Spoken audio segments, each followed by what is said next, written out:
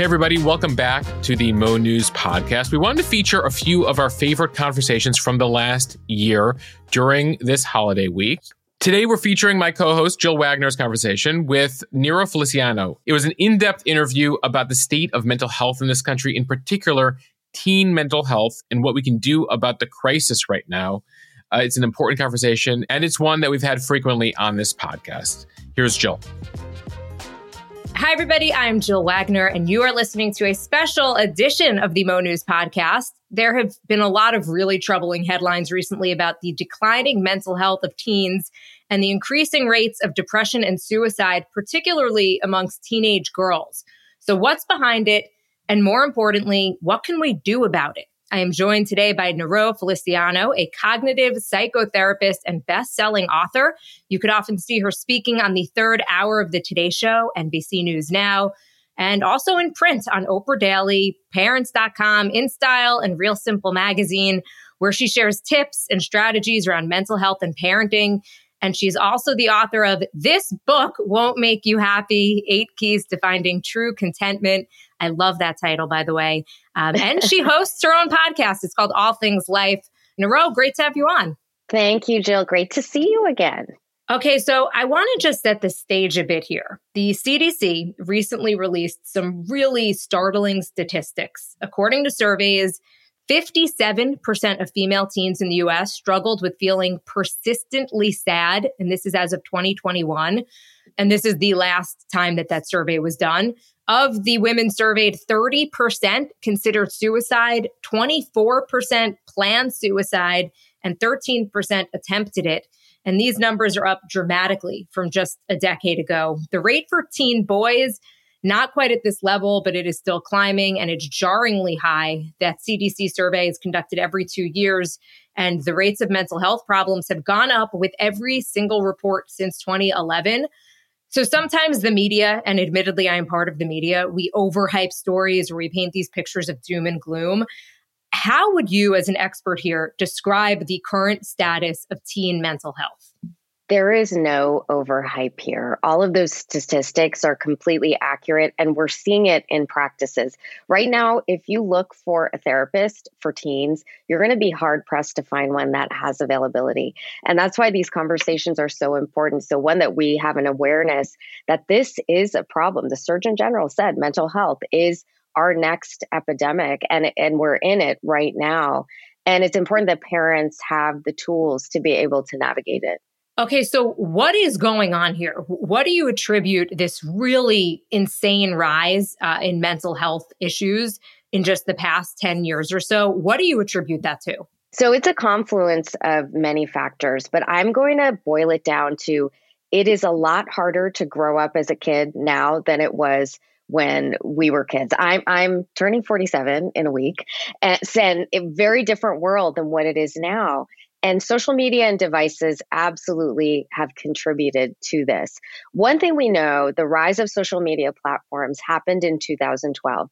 There was a very, very clear correlation between the decline of adolescent mental health in that year, and it has increased every year since. So we believe that it has to do with social media, the way social media is strategically designed to keep adults and kids and children addicted. And part of that is because of the dopamine circuits in our brain that it hijacks.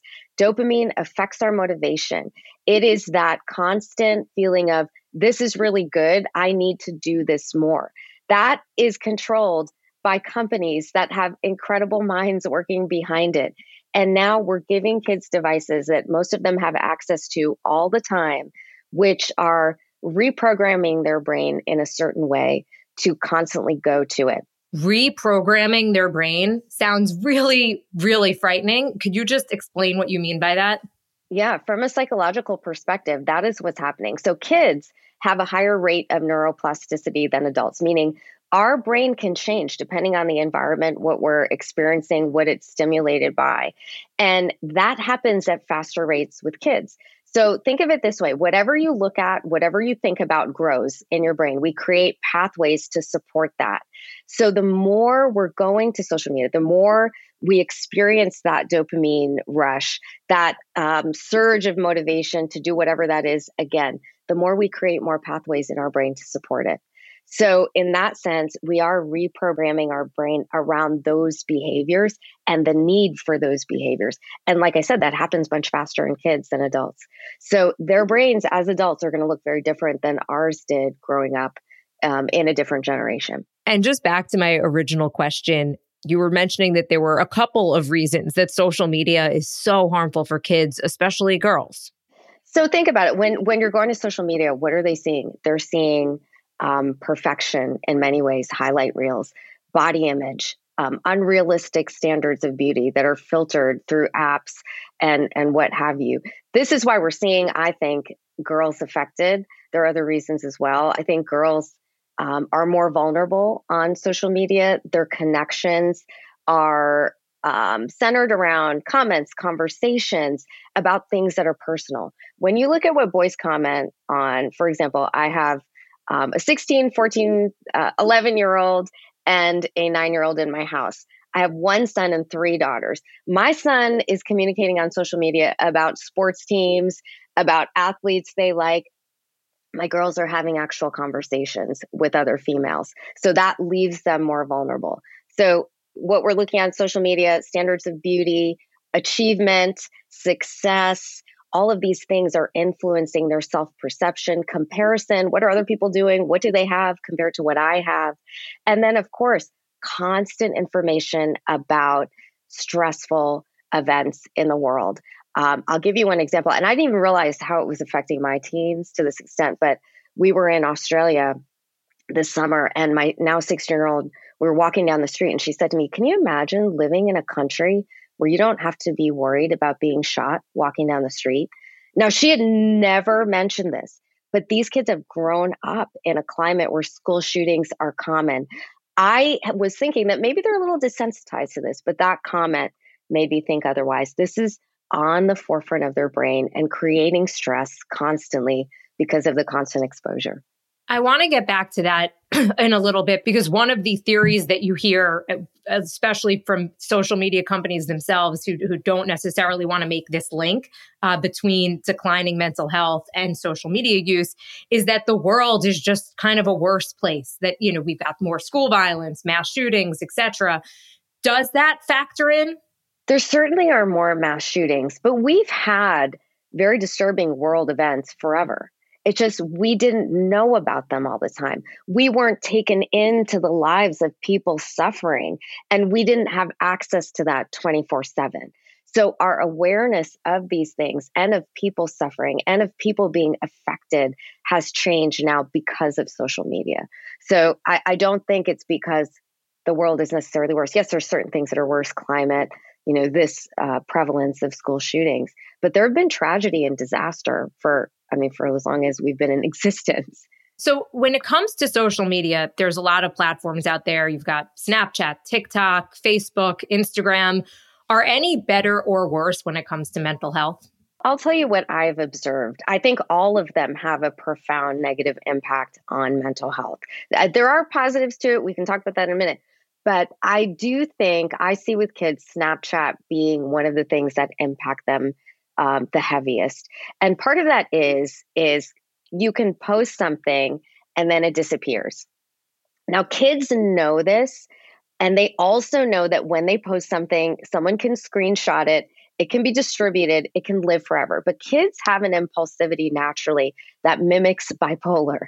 That's how impulsive kids are naturally.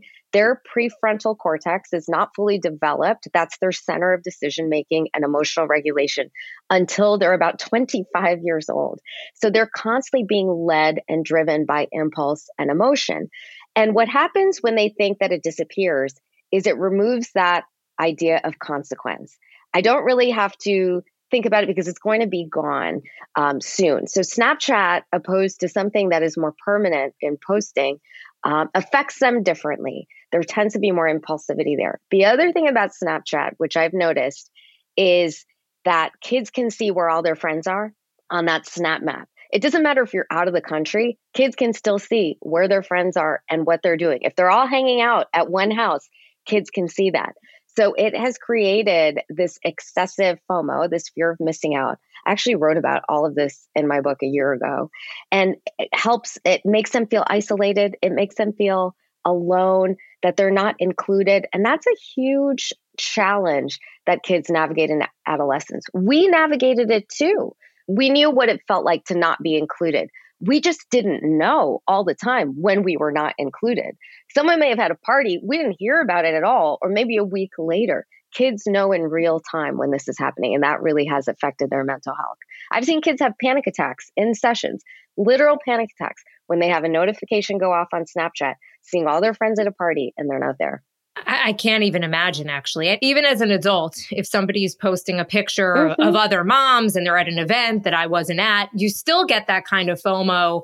And it's an event I maybe even didn't want to go to, but you're still just like, Why wasn't I included? Why didn't anybody ask me about it? Yes. So this is what I wrote in my book. I have the same conversations with 12-year-olds than I do 40-year-olds with 3 kids, because we all as humans have this need for belonging. It is one of our deepest human needs. We want to belong. We want to be accepted. And seeing those things make us question, do we really belong? That's a great question to ask yourself. If you feel you see something and it triggers that feeling, ask yourself first, would I even want to be there? Do I even really like these people? Do I even really have those connections with these people? Because it just brings us back to a perspective we need to navigate those situations. What if you would want to be there, though? Like, what if you saw that there was an event and you're like, you know what? I feel bad that I'm not there. And that's something I would want to do. One, we have to learn how to accept that and accept those. Acceptance is a really powerful practice. I wasn't included. Does that mean that none of these people care about me? We have to look into that question, and also perhaps think about, this is what I told my daughter, who's 11 in middle school, who's navigating this situation. You're not going to be included in every single event. Think about times where you've included some people and not others, and it wasn't because you didn't like them, but it just so happened the circumstances were that you weren't. Maybe this was something impromptu. Maybe this was something that just happened that looked like it was premeditated and planned, to exclude you. But it wasn't. We don't know the whole story. And if it was, if they really did exclude you, maybe they're not the friends that you thought they were. And then it's time to refocus our efforts into other friendships. What about the smartphone as a device in general? Because when we were talking a few days ago, just to prep for this interview, you mentioned a story that your daughter had said to you that she was having a hard time focusing and concentrating. And you think that may not have necessarily had to do with social media, but just perhaps always looking at a phone. Yes, because what she told me is, I have a hard time reading when it's on paper. I can't focus. And on a phone, she was talking about how she can Zoom, and the pathways to reading on a screen are actually different than reading on paper. There's some similarities, but we know we can do different things on a screen. We're stimulated differently on a screen. We can click on a link and go to something else, and that kind of keeps our attention. So we don't have that when we're looking on paper. It has changed the way that we learn. I know for me, when I was writing my book and everything is online, all the research articles are online, for the first month, developed tension headaches, because I was not used to learning like that. When I was in school, everything was in textbooks. And kids are experiencing similar symptoms for the reverse because they've been on screens. And that also, can affect how they're reading regular books. But neurologists have also reported higher incidence of headaches, seizures, migraines I've even seen in kids because of this excessive screen use, both at home and in school, because they're learning on screens in school as well. One thing just about devices and social media in general to think about, and this presented in my office yesterday. I was working with a college student who came in, and the first thing she said, I could tell, definite depressive mood symptoms, but she kept talking about, I don't have any motivation. I don't have any motivation. Well, 10 years ago, we would look at motivation and say, oh, we need to screen this kid for depression. We still do. But part of what we have to understand with phones is this constant dopamine dump increases motivation in certain areas. So when people are called to do things where they don't get that constant dopamine, they have a hard time motivating to do it. It loses their attention. Their attention spans have gotten shorter. it's harder for them to focus. So later on in the session, she told me, I have trouble getting off my phone. I know that it's mindless and I know that it's part of why I'm feeling this way, but I can't disconnect from it. So before, and this child has been on medication before and come off it. And my thought was, before we go back to medication, let's really regulate phone use. Let's think of strategies to figure out how to come off your phone and see if your mood improves and your motivation improves. And my guess is that it will, actually, if we seriously focus treatment around that. When I've had patients who suffer from anxiety, one of the things I recommend is take a social media detox. I have not in 10 years had one patient come back saying they didn't feel better when they did that. Because there's also, not only what we're seeing is anxiety producing, but there's also this low level of anxiety from the feeling of constantly having to check your phone, to go back to your phone, feeling like your phone, there's something there that's calling you, calling your name, and you need to go to it. There's anxiety that's created just from that behavior. I'm just so reconsidering a lot of my habits right now in a real way as we're talking. Okay, so I guess the natural question here, and I teased this interview on social media, as did Moshe, and we got tons of questions from parents. And the biggest question that we got is, what do we do, right? The genie is sort of out of the bottle. How do we rein this back in? Okay, so this is a really good question. And I'm going to just give you a very practical example for my own life. 3 of my kids got phones when they went to middle school. They got smartphones when they went to middle school. And we did not have the body of research that we have now. I think one of the things you asked me to just about your own little girl was, does it impact early on? And again, when you think about that pathway creation, yes, it does. We're also seeing a change in literacy rates very young. Kids are not growing in terms of literacy at the rates they used to and having a harder time using expressive language. So even the littles, screen time, not necessarily phone, is affecting them and their attention span and concentration. How do we reel it in? So my 3 older kids got phones. I told my 3rd grader, after all this research came out, we had this conversation a month ago. I was like, Carolina, I am so sorry, but you're not getting a phone when you go to middle school. Talk about unfair. Your 3 siblings did. I said, we did not know. We did not know what we knew then. And it's my job to keep you safe. It's my job to ensure that you are as smart as you can be when you get to middle school and high school. And these are things now that we know that affect that. She ranted for like 3 days and then she accepted it. I said, we'll probably get you like a smart watch so that you can call us and communicate with us. We'll probably give you something where you can contact us, whether that's a phone without social media.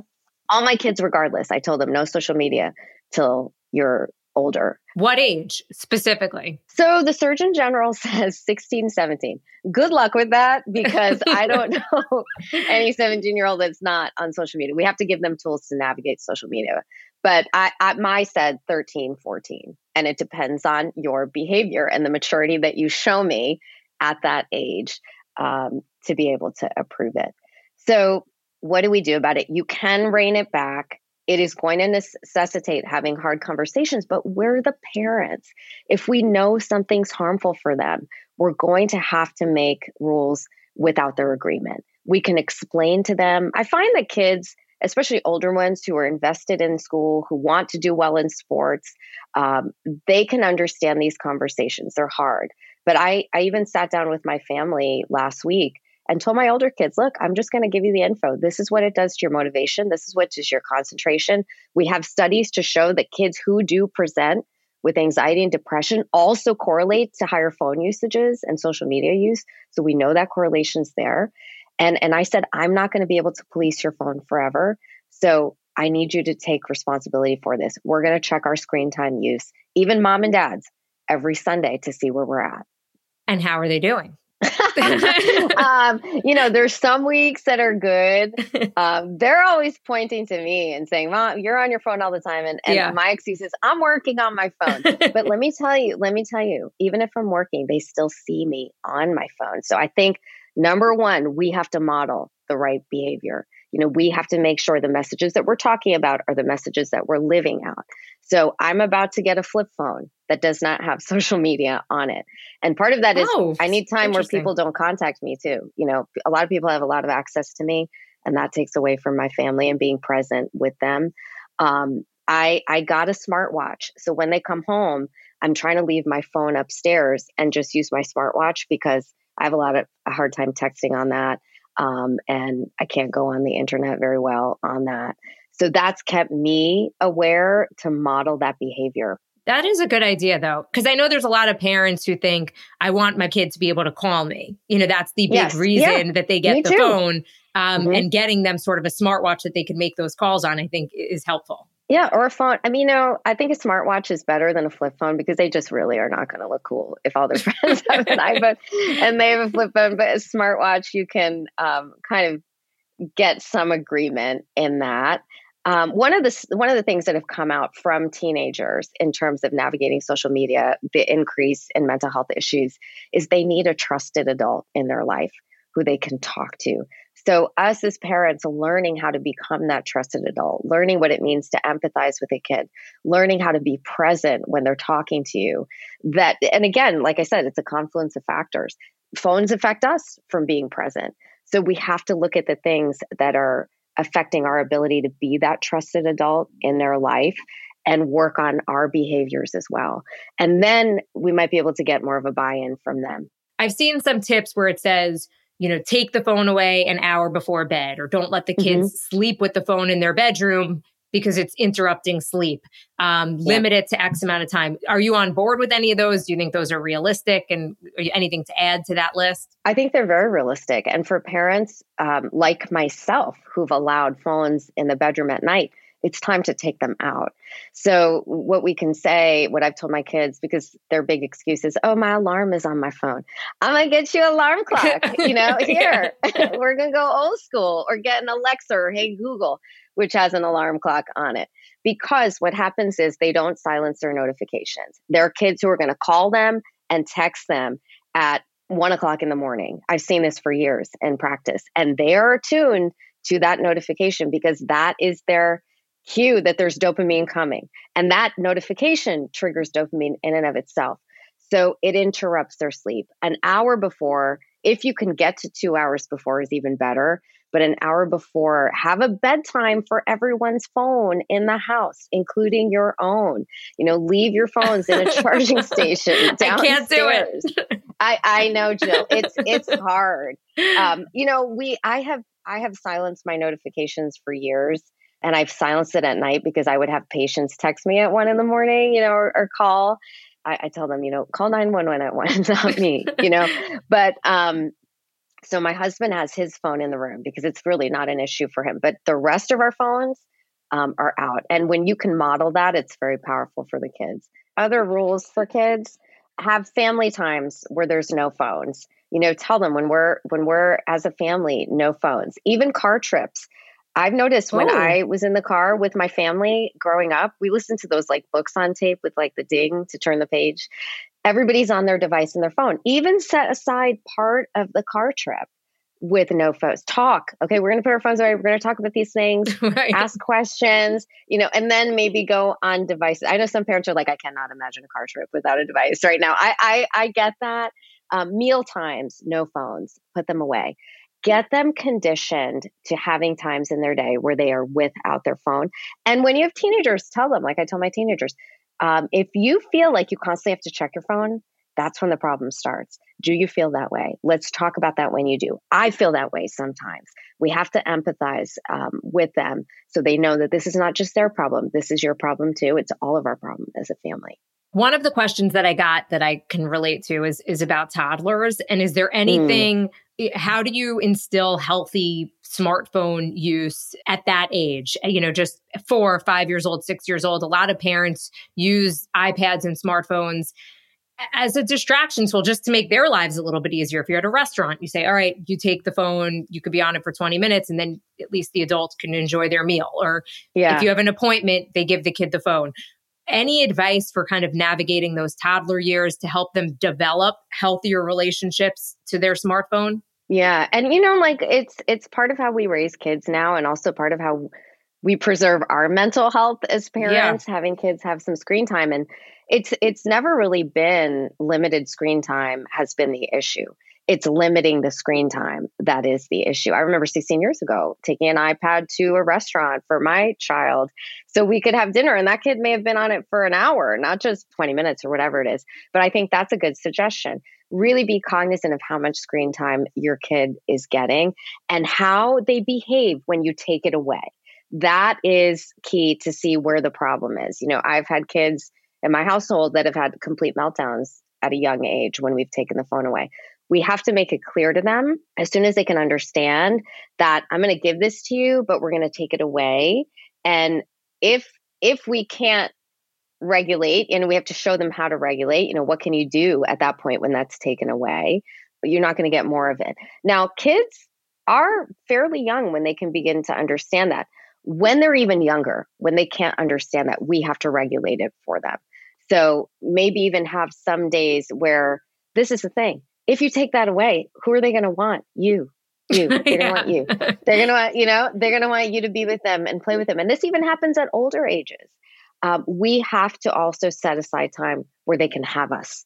Right. Look, this is my time with you. We're going to play. One thing I've done for my kids is sat with them and made a list that we put up somewhere of all the things they can do that they enjoy doing by themselves or with a sibling or with me that they can go to instead of a device.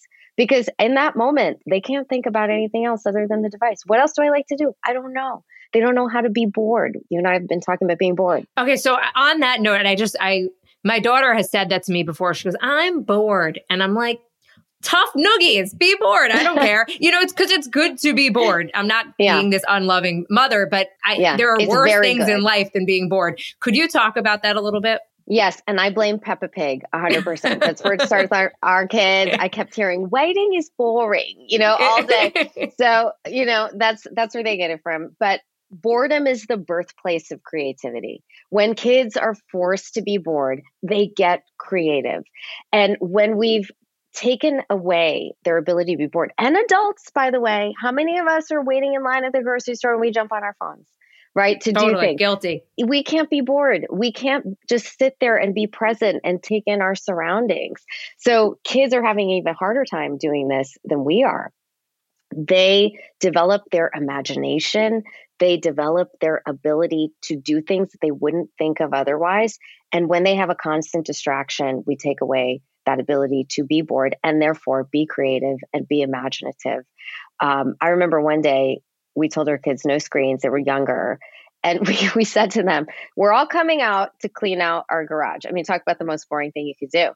But they had no choice. And all of a sudden, I saw them find this camping tent. They took it out. They set it up in our backyard. It was like the middle of the afternoon on a weekend. And they were playing in the tent because they had no other option. They figured out kids have a biological drive to play. If you let them be bored long enough, they will figure out what to do in that moment. So boredom is important. Okay, we've got more coming up with Nero Feliciano and this really important discussion about mental health. But for now, let's take a quick break for our sponsor. All right, there's a lot more ahead in today's conversation. But first, a quick break from one of our partners here at Mo News, Factor Meals. You've heard us talk about them before on this podcast. We're loving them. They are chef-prepared, dietitian-approved, ready-to-eat meals that are sent directly to your home, never frozen. They go straight in the fridge and then are ready to go after just 2 minutes. All you have to do is heat and enjoy. As we're all celebrating holidays right now, the last thing you need is more meal prep, more work in the kitchen beyond the big holiday meals. And that's why we're loving Factor right now as a partner. We love their choices, more than 35 chef-crafted meals every week. They support healthy lifestyle choices. As I mentioned, they're approved by dietitians, and they're not just for dinner. They have lunch options, breakfast items, grab and go snacks. They also have ready to drink cold pressed juices and shakes and smoothies. And they have a great deal right now for the Mo News community. You can head to factormeals.com. That is Factor, Factor meals.com/Mo News 50. When you go to factormeals.com/Mo News 50, use the code Mo News 50 to get 50% off your order. Again, the code is Mo News 50 over at factormeals.com/Mo News 50 for 50% off this holiday season. Get Factor and enjoy eating well without the hassle Again, they're ready in just 2 minutes. No prep, no mess. Back just to social media and teen depression right now. And this is actually even for kids, but I don't know if the symptoms are the same. What should parents be looking for? If they feel that their child, if just say their teen doesn't come to them and say, Mom, Dad, I'm suffering from depression. I'm suicidal or I'm having these thoughts. Are there warning signs? And is there anything that kind of leads up to that? Because I'm sure that they just don't wake up one morning and feel that way. Yeah, there are definite warning signs. How connected are they to their peers? Are they making time for in-person, face-to-face connection? We've lost that often, not only with the busyness and the drive towards achievement that this culture has placed on our kids, but because of pandemic, how they've gotten accustomed to communicating on phones and screens. So is there in-person connection? Do they have friends? That is huge, because once they start to isolate, when they want to be alone, when they want to be in their room, when they don't want to do anything and they're losing motivation, those are big warning signs that we need to intervene. If they're having trouble academically and they were not a kid who had that challenge, that's a warning sign. When they have difficulty engaging in the normal parts of their life that they once did, and especially losing motivation for things that they once enjoyed, big signs for depression. And that's when we intervene. And I always tell parents, don't be afraid to ask, do you ever think about hurting yourself? Because we need to know. And asking what we know from the research does not encourage the behavior. It actually enables them to begin to talk about it and not keep it to themselves. When you say intervene, what do you mean by that? How should a parent intervene? Yeah. One, can we reconnect them with those things that were meaningful to them? Can we reconnect them with friends? Can we help them and encourage them to be with friends and develop those relationships? Can we connect them to the things that they enjoyed that they are no longer doing? That's important. And what I would say with kids is please intervene professionally sooner than later. I always say it's easier to pull someone out of a pothole than a ditch. And that's true for mental health. We want to intervene soon. And again, like I said, because kids' brains are neuroplastic and they can change so rapidly, early intervention makes a big difference for kids. Get a professional. What I find amazing is when people go on their Facebook pages or town Facebook pages and ask for therapists, people shout them out. Like I said, like a 5-star review on Yelp for Chinese takeout. Like they talk about their therapists like that. BetterHelp.com is one option. PsychologyToday.com has a find a therapist tool in your area. That's a great place to start. PsychologyToday.com, and ask friends. A lot of teachers actually wrote in and said, what should they do if they start to see these types of behavior in the class? They want to help. They just don't really know how. Teachers are the best people on earth, and they're so overworked and overwhelmed, and same with school counselors. But if they can make one-on-one time for the kid, they are probably one of the people who has the power to impact that child the most. Talk to them. Ask them what they're going through, what's going on. Ask those questions. Do you ever think about hurting yourself? What would make a difference in you feeling happier here at school or at home? These are important questions to ask. And if a kid responds that they are thinking about hurting themselves, you want to ask them, have you thought about what they would do? Because once they have a plan, that risk goes up significantly and you want to intervene right away with some professional help. So many kids are on medication now. How do you know when your kid should be on some type of medication versus just giving them therapy or a change in behavior?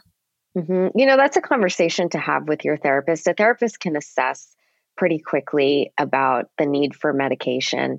And whether we're dealing with ADHD or depression or anxiety, when it comes to the point where you're talking about all of these things that will help them, but they just don't have the motivation to do it, or the anxiety is so high that they can't process these cognitive skills, medication can really be helpful to at least give them the boost they need in motivation and mood to begin to then employ those therapeutic techniques.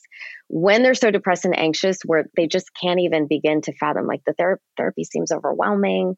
I don't even know where to start. Everything seems overwhelming, or I'm so anxious that I can't even think about these things, let alone do them. We need to have the conversation on medication. Back to what you were saying, though, about some of the warning signs, kind of not having plans with friends and really withdrawing from society. I heard one expert talk about the problem with smartphones and social media. It isn't just what they're doing on the phones. It's also what they're not doing with the amount of time that they're spending on their phones. That's right. That's exactly right. It takes up so much of their time, so much of their time. And, I had a conversation with my middle schooler, my 11-year-old, who really hates every time we talk about how much we look at her usage time when she says, oh my gosh, I've spent 3 hours on YouTube or an hour and a half on TikTok. She'll go and delete the apps. Like she really doesn't like seeing that behavior. Just how most adults, when we're aware of it, we don't like it either. But what we have to talk to them about is what can you do instead? What do you like? This child is super creative. We started looking at different types of art sets to get her. They need ideas because, again, it kind of sucks your ability to be creative. So we have to help them think of things instead of the phone. What can you do that you enjoy? Let's put a plan in place for you because we're at that point where they need plans in place for replacement behaviors that can also be satisfying, fulfilling, and stimulating. Okay, so we talked about the warning signs for older kids, but for young kids, what are some of the warning signs there? And how young could kids be when they start to develop, and experience some type of depression? I imagine that their symptoms might look a little bit different. Yeah. I mean, you can have kids experiencing this as young as 4 or 5 years old, really young. They don't have the vocabulary to articulate it. But again, if they're having trouble doing the normal things in their kid life that is expected of them, resisting, fighting it, excessive tantrums, and that's not just due to depression, that can be developmental as well. Predominant fears. They're worried all the time. They're talking about things that are scary for them. And then physically presenting with symptoms, stomach ache, headache. Those two are big in terms of symptoms for anxiety and even some depression. Depression often presents as anger in children and even in adolescents. So when there's excessive anger, we have to screen for depression in those cases as well. So would you just tell your pediatrician what's the best? Yes. Talking to your pediatrician is absolutely the right thing to do in that case. And if you don't have an appointment scheduled, put in a phone call, schedule an appointment around that concern. It's worth a visit to address it and address it early. Besides for the phone and social media, of course, we just had the pandemic that is still going on, actually, in many places. Do you attribute, is there anything else? Are there any other factors that are impacting mental health right now? Because it's really across the board. It's teens, it's adults. Why are we in such this horrible state when it comes to mental health? And is it just that we're more aware of it as well?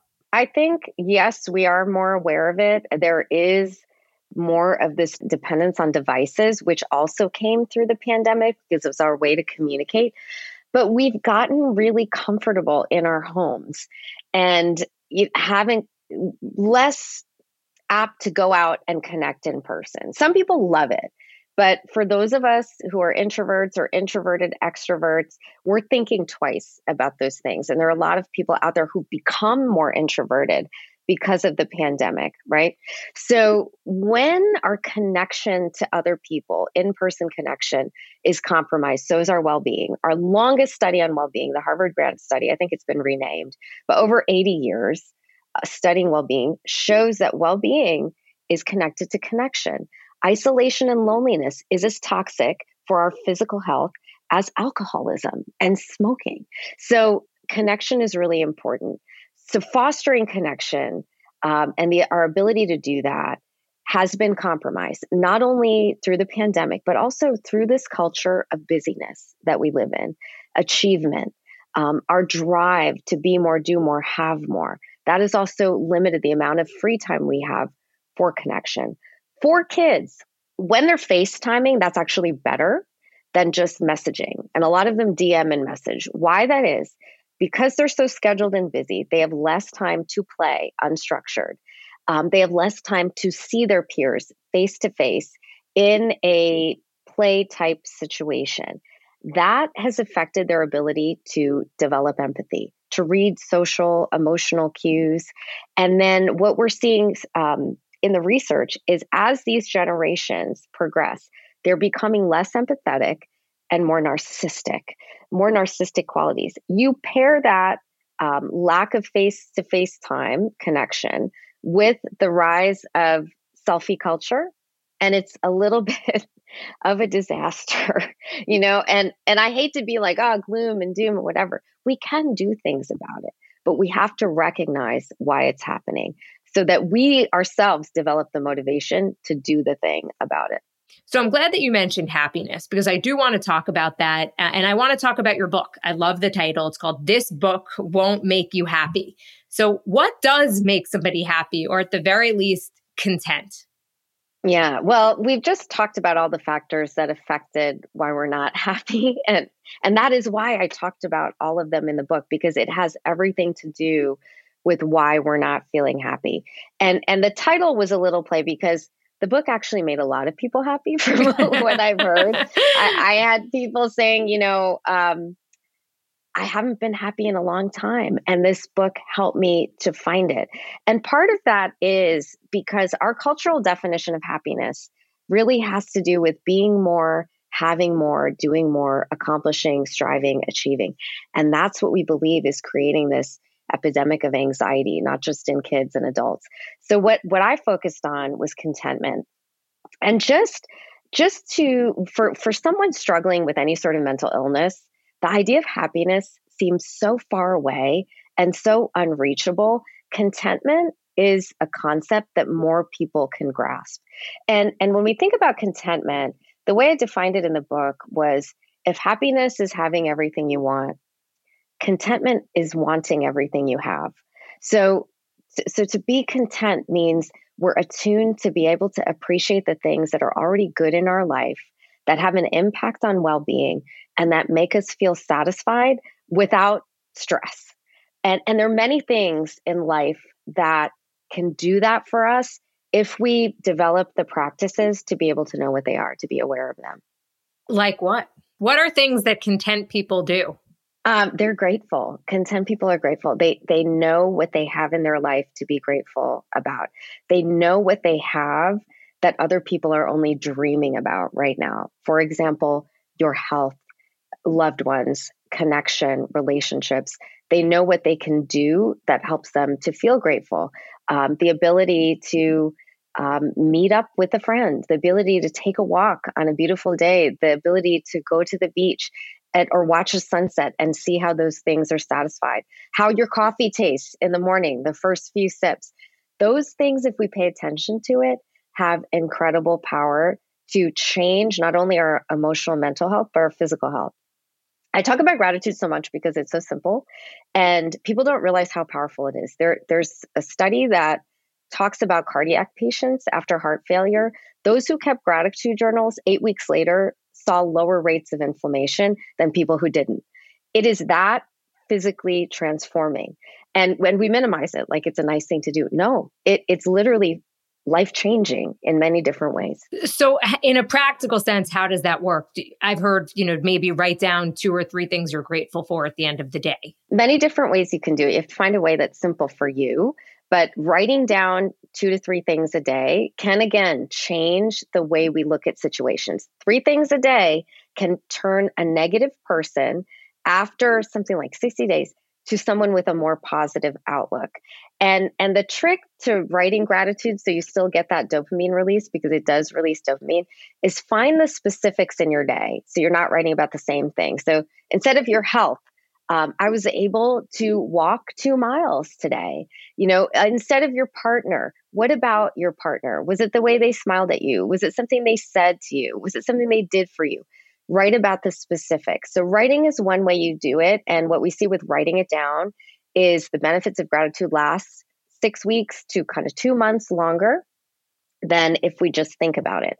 But even thinking about it, waking up in the morning before you go to bed, think about 3 things in your day that were good. What were your wins? What are the things that you appreciate? Making it a family practice around the dinner table.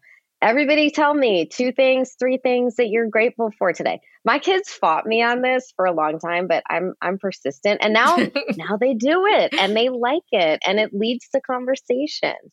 We can make it a family practice. I'm glad you say that, though, because I think that a lot of parents might be listening to this entire podcast and be thinking regarding your advice on their smartphone. Hey, you're not going to get a smartphone when you go to middle school. Sorry, I know your brother did, but it's not going to happen.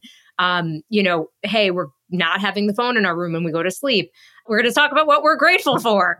I think that a lot of parents are thinking, oh, this sounds great, but it's just not going to happen in my house, or like they're kind of rolling their eyes.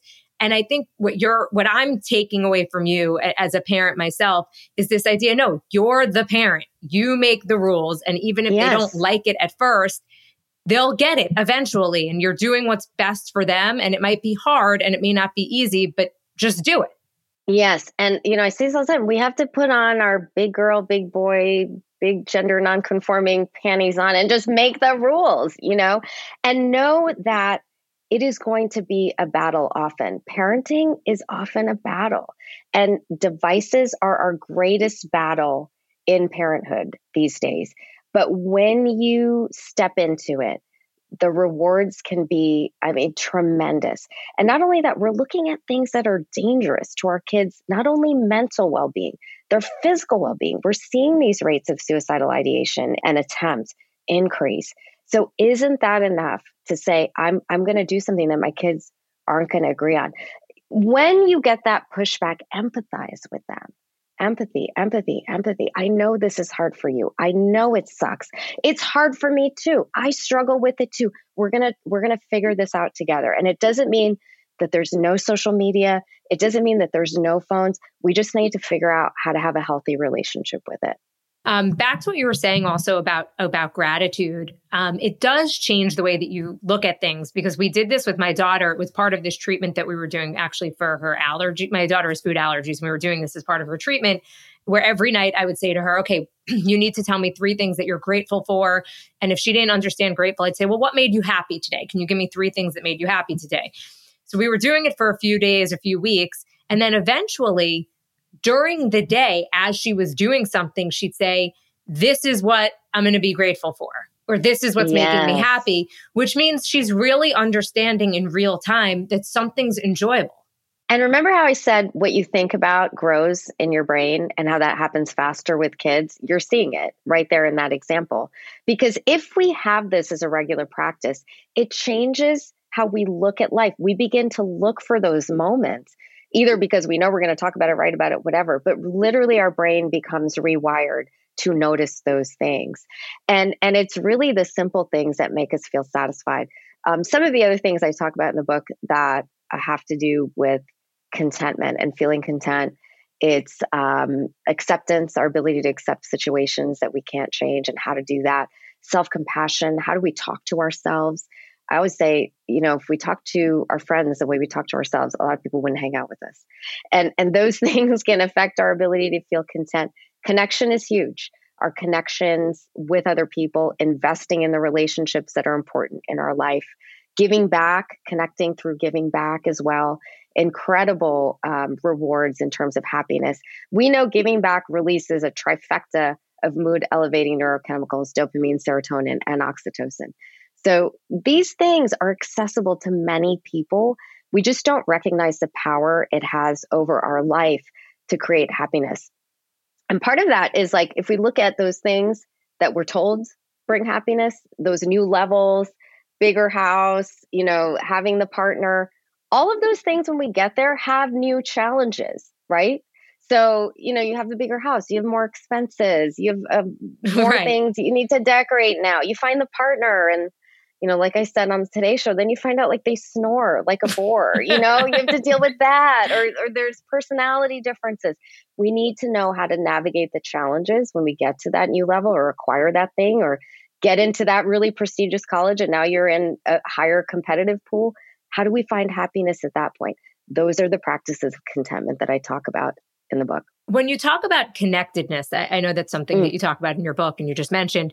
The irony is that right now we have more opportunities to connect to people than ever. We've got smartphones, we've got text messages, but we do have social media, which lets you have these conversations with, 400 of your closest friends.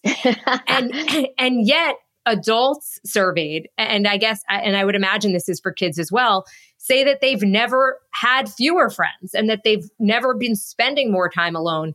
So what is going on there? Why is it that while we have this opportunity to connect online, I guess, is it the same type of thing where like this isn't real life? And it's not real connection, right? And you and I talked about how I also, because we measure our self-worth often by what we see on social media and the value of our life and the value of what we do, comparing it to other people. And I have to remind myself, your real life is not on social media. Your real life happens off social media. Live your real life off social media. Those are things I tell myself as an almost 47-year-old professional woman. So when we're looking at connections on social media, how many of those people would you call at 3 a.m. if you had a problem? How many of those people really are your friends that know what's going on, that know the challenges you have in your life? They're superficial connections. We need to find the real ones and invest in those and spend time in those and have conversations that have to do with vulnerability in those relationships. Is there anything that you recommend, like once a week, make a plan with a friend for lunch or for going for a walk? Is there anything quantitative that you recommend? Absolutely. And that's one of the things that was one of my New Year's resolutions, or I say intentions because resolutions tend to fail. I said, I'm going to take a walk with one friend who I really want to invest in our relationship a week. That has grown to 2 to 3 now, mainly because my friends were like, I heard you're taking a walk with friends you care about. And I'm a therapist, so people like to talk. But I really enjoy it. Or schedule, if you can't do once a week, at least start with something every 2 weeks, a coffee date, a lunch date, something that you have on your calendar, one that you have to look forward to because that creates contentment, but also where you're going to grow that relationship. Or do something with a friend. Maybe you like to do some sort of class together, activity class, or go get a manicure. I think walks are great because people tend to talk more vulnerably when you're not sitting face to face with them, staring at them. So there's a lot that comes out in walks, and it's good for our physical health as well.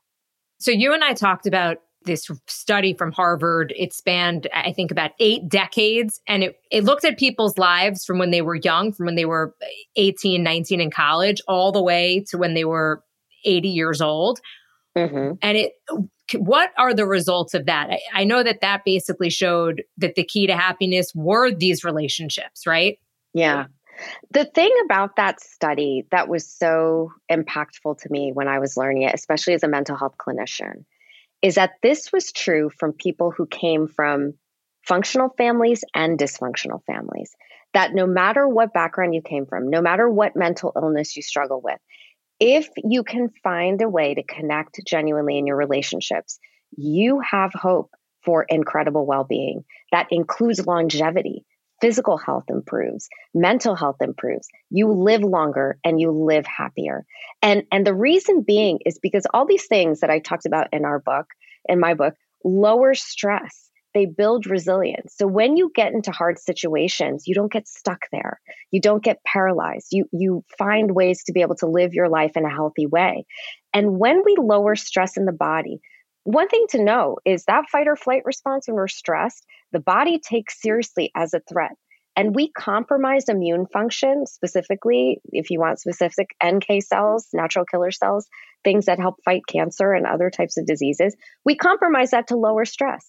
So if we're doing things that naturally lower stress, we're going to see a boost in our immune function. And that's why we're seeing people live longer and healthier. So no matter what background you come from, it is never too late to find a healthier life, to improve your well-being and your physical health. And that to me was really hopeful in that study, because you might think, oh, well, I had parents who were dysfunctional. I grew up with depression and anxiety. It is still true for you, and the study proves it. Bringing this back to social media, we're all on it, right? I mean, at this point, it's about using it in a way that just is a little bit healthier for whether it be the teens and the impact it's having on their mental health, or even as adults. So if you can connect with somebody on social media, you just recommend bring it into real life, get their actual phone number, in a safe way, of course. But, if you're like, oh, I like this person, I would, and you're connecting and you're commenting on posts, etc., maybe go for coffee with them, actually make them your friend. Absolutely. I think that's a great way to navigate it. And there are positives to social media, but honestly, the more research that comes out, the positives don't outweigh the negatives right now in terms of what it's doing to our mental health. Connect with them or make it a point to connect with the people who are in your life. Look at your screen time. Be honest with it. How much time are you spending on these apps? And certainly set screen time limits for your teenagers, for your young kids. Be aware of how much time they're spending on different apps and how much they're actually living their real life off social media. That's really important that we're cognizant of that as parents and encourage that. If you're a parent and you feel like something's not right with your kid, where can you go? Start with your own network, ask people. And this requires you to be vulnerable, but you'll see as soon as you're vulnerable, you'll start hearing from other parents who are dealing with the exact same thing. I can tell you as a therapist, regardless of background, socioeconomic, anything, parents are struggling with similar issues when it comes to their kids and mental health right now. So ask people, does anyone have a recommendation for a therapist for my child? Get educated, read books yourself or magazine articles, or watch YouTube specials on kids and mental health and what you can do as a parent. Get parenting support for yourself. I've done that.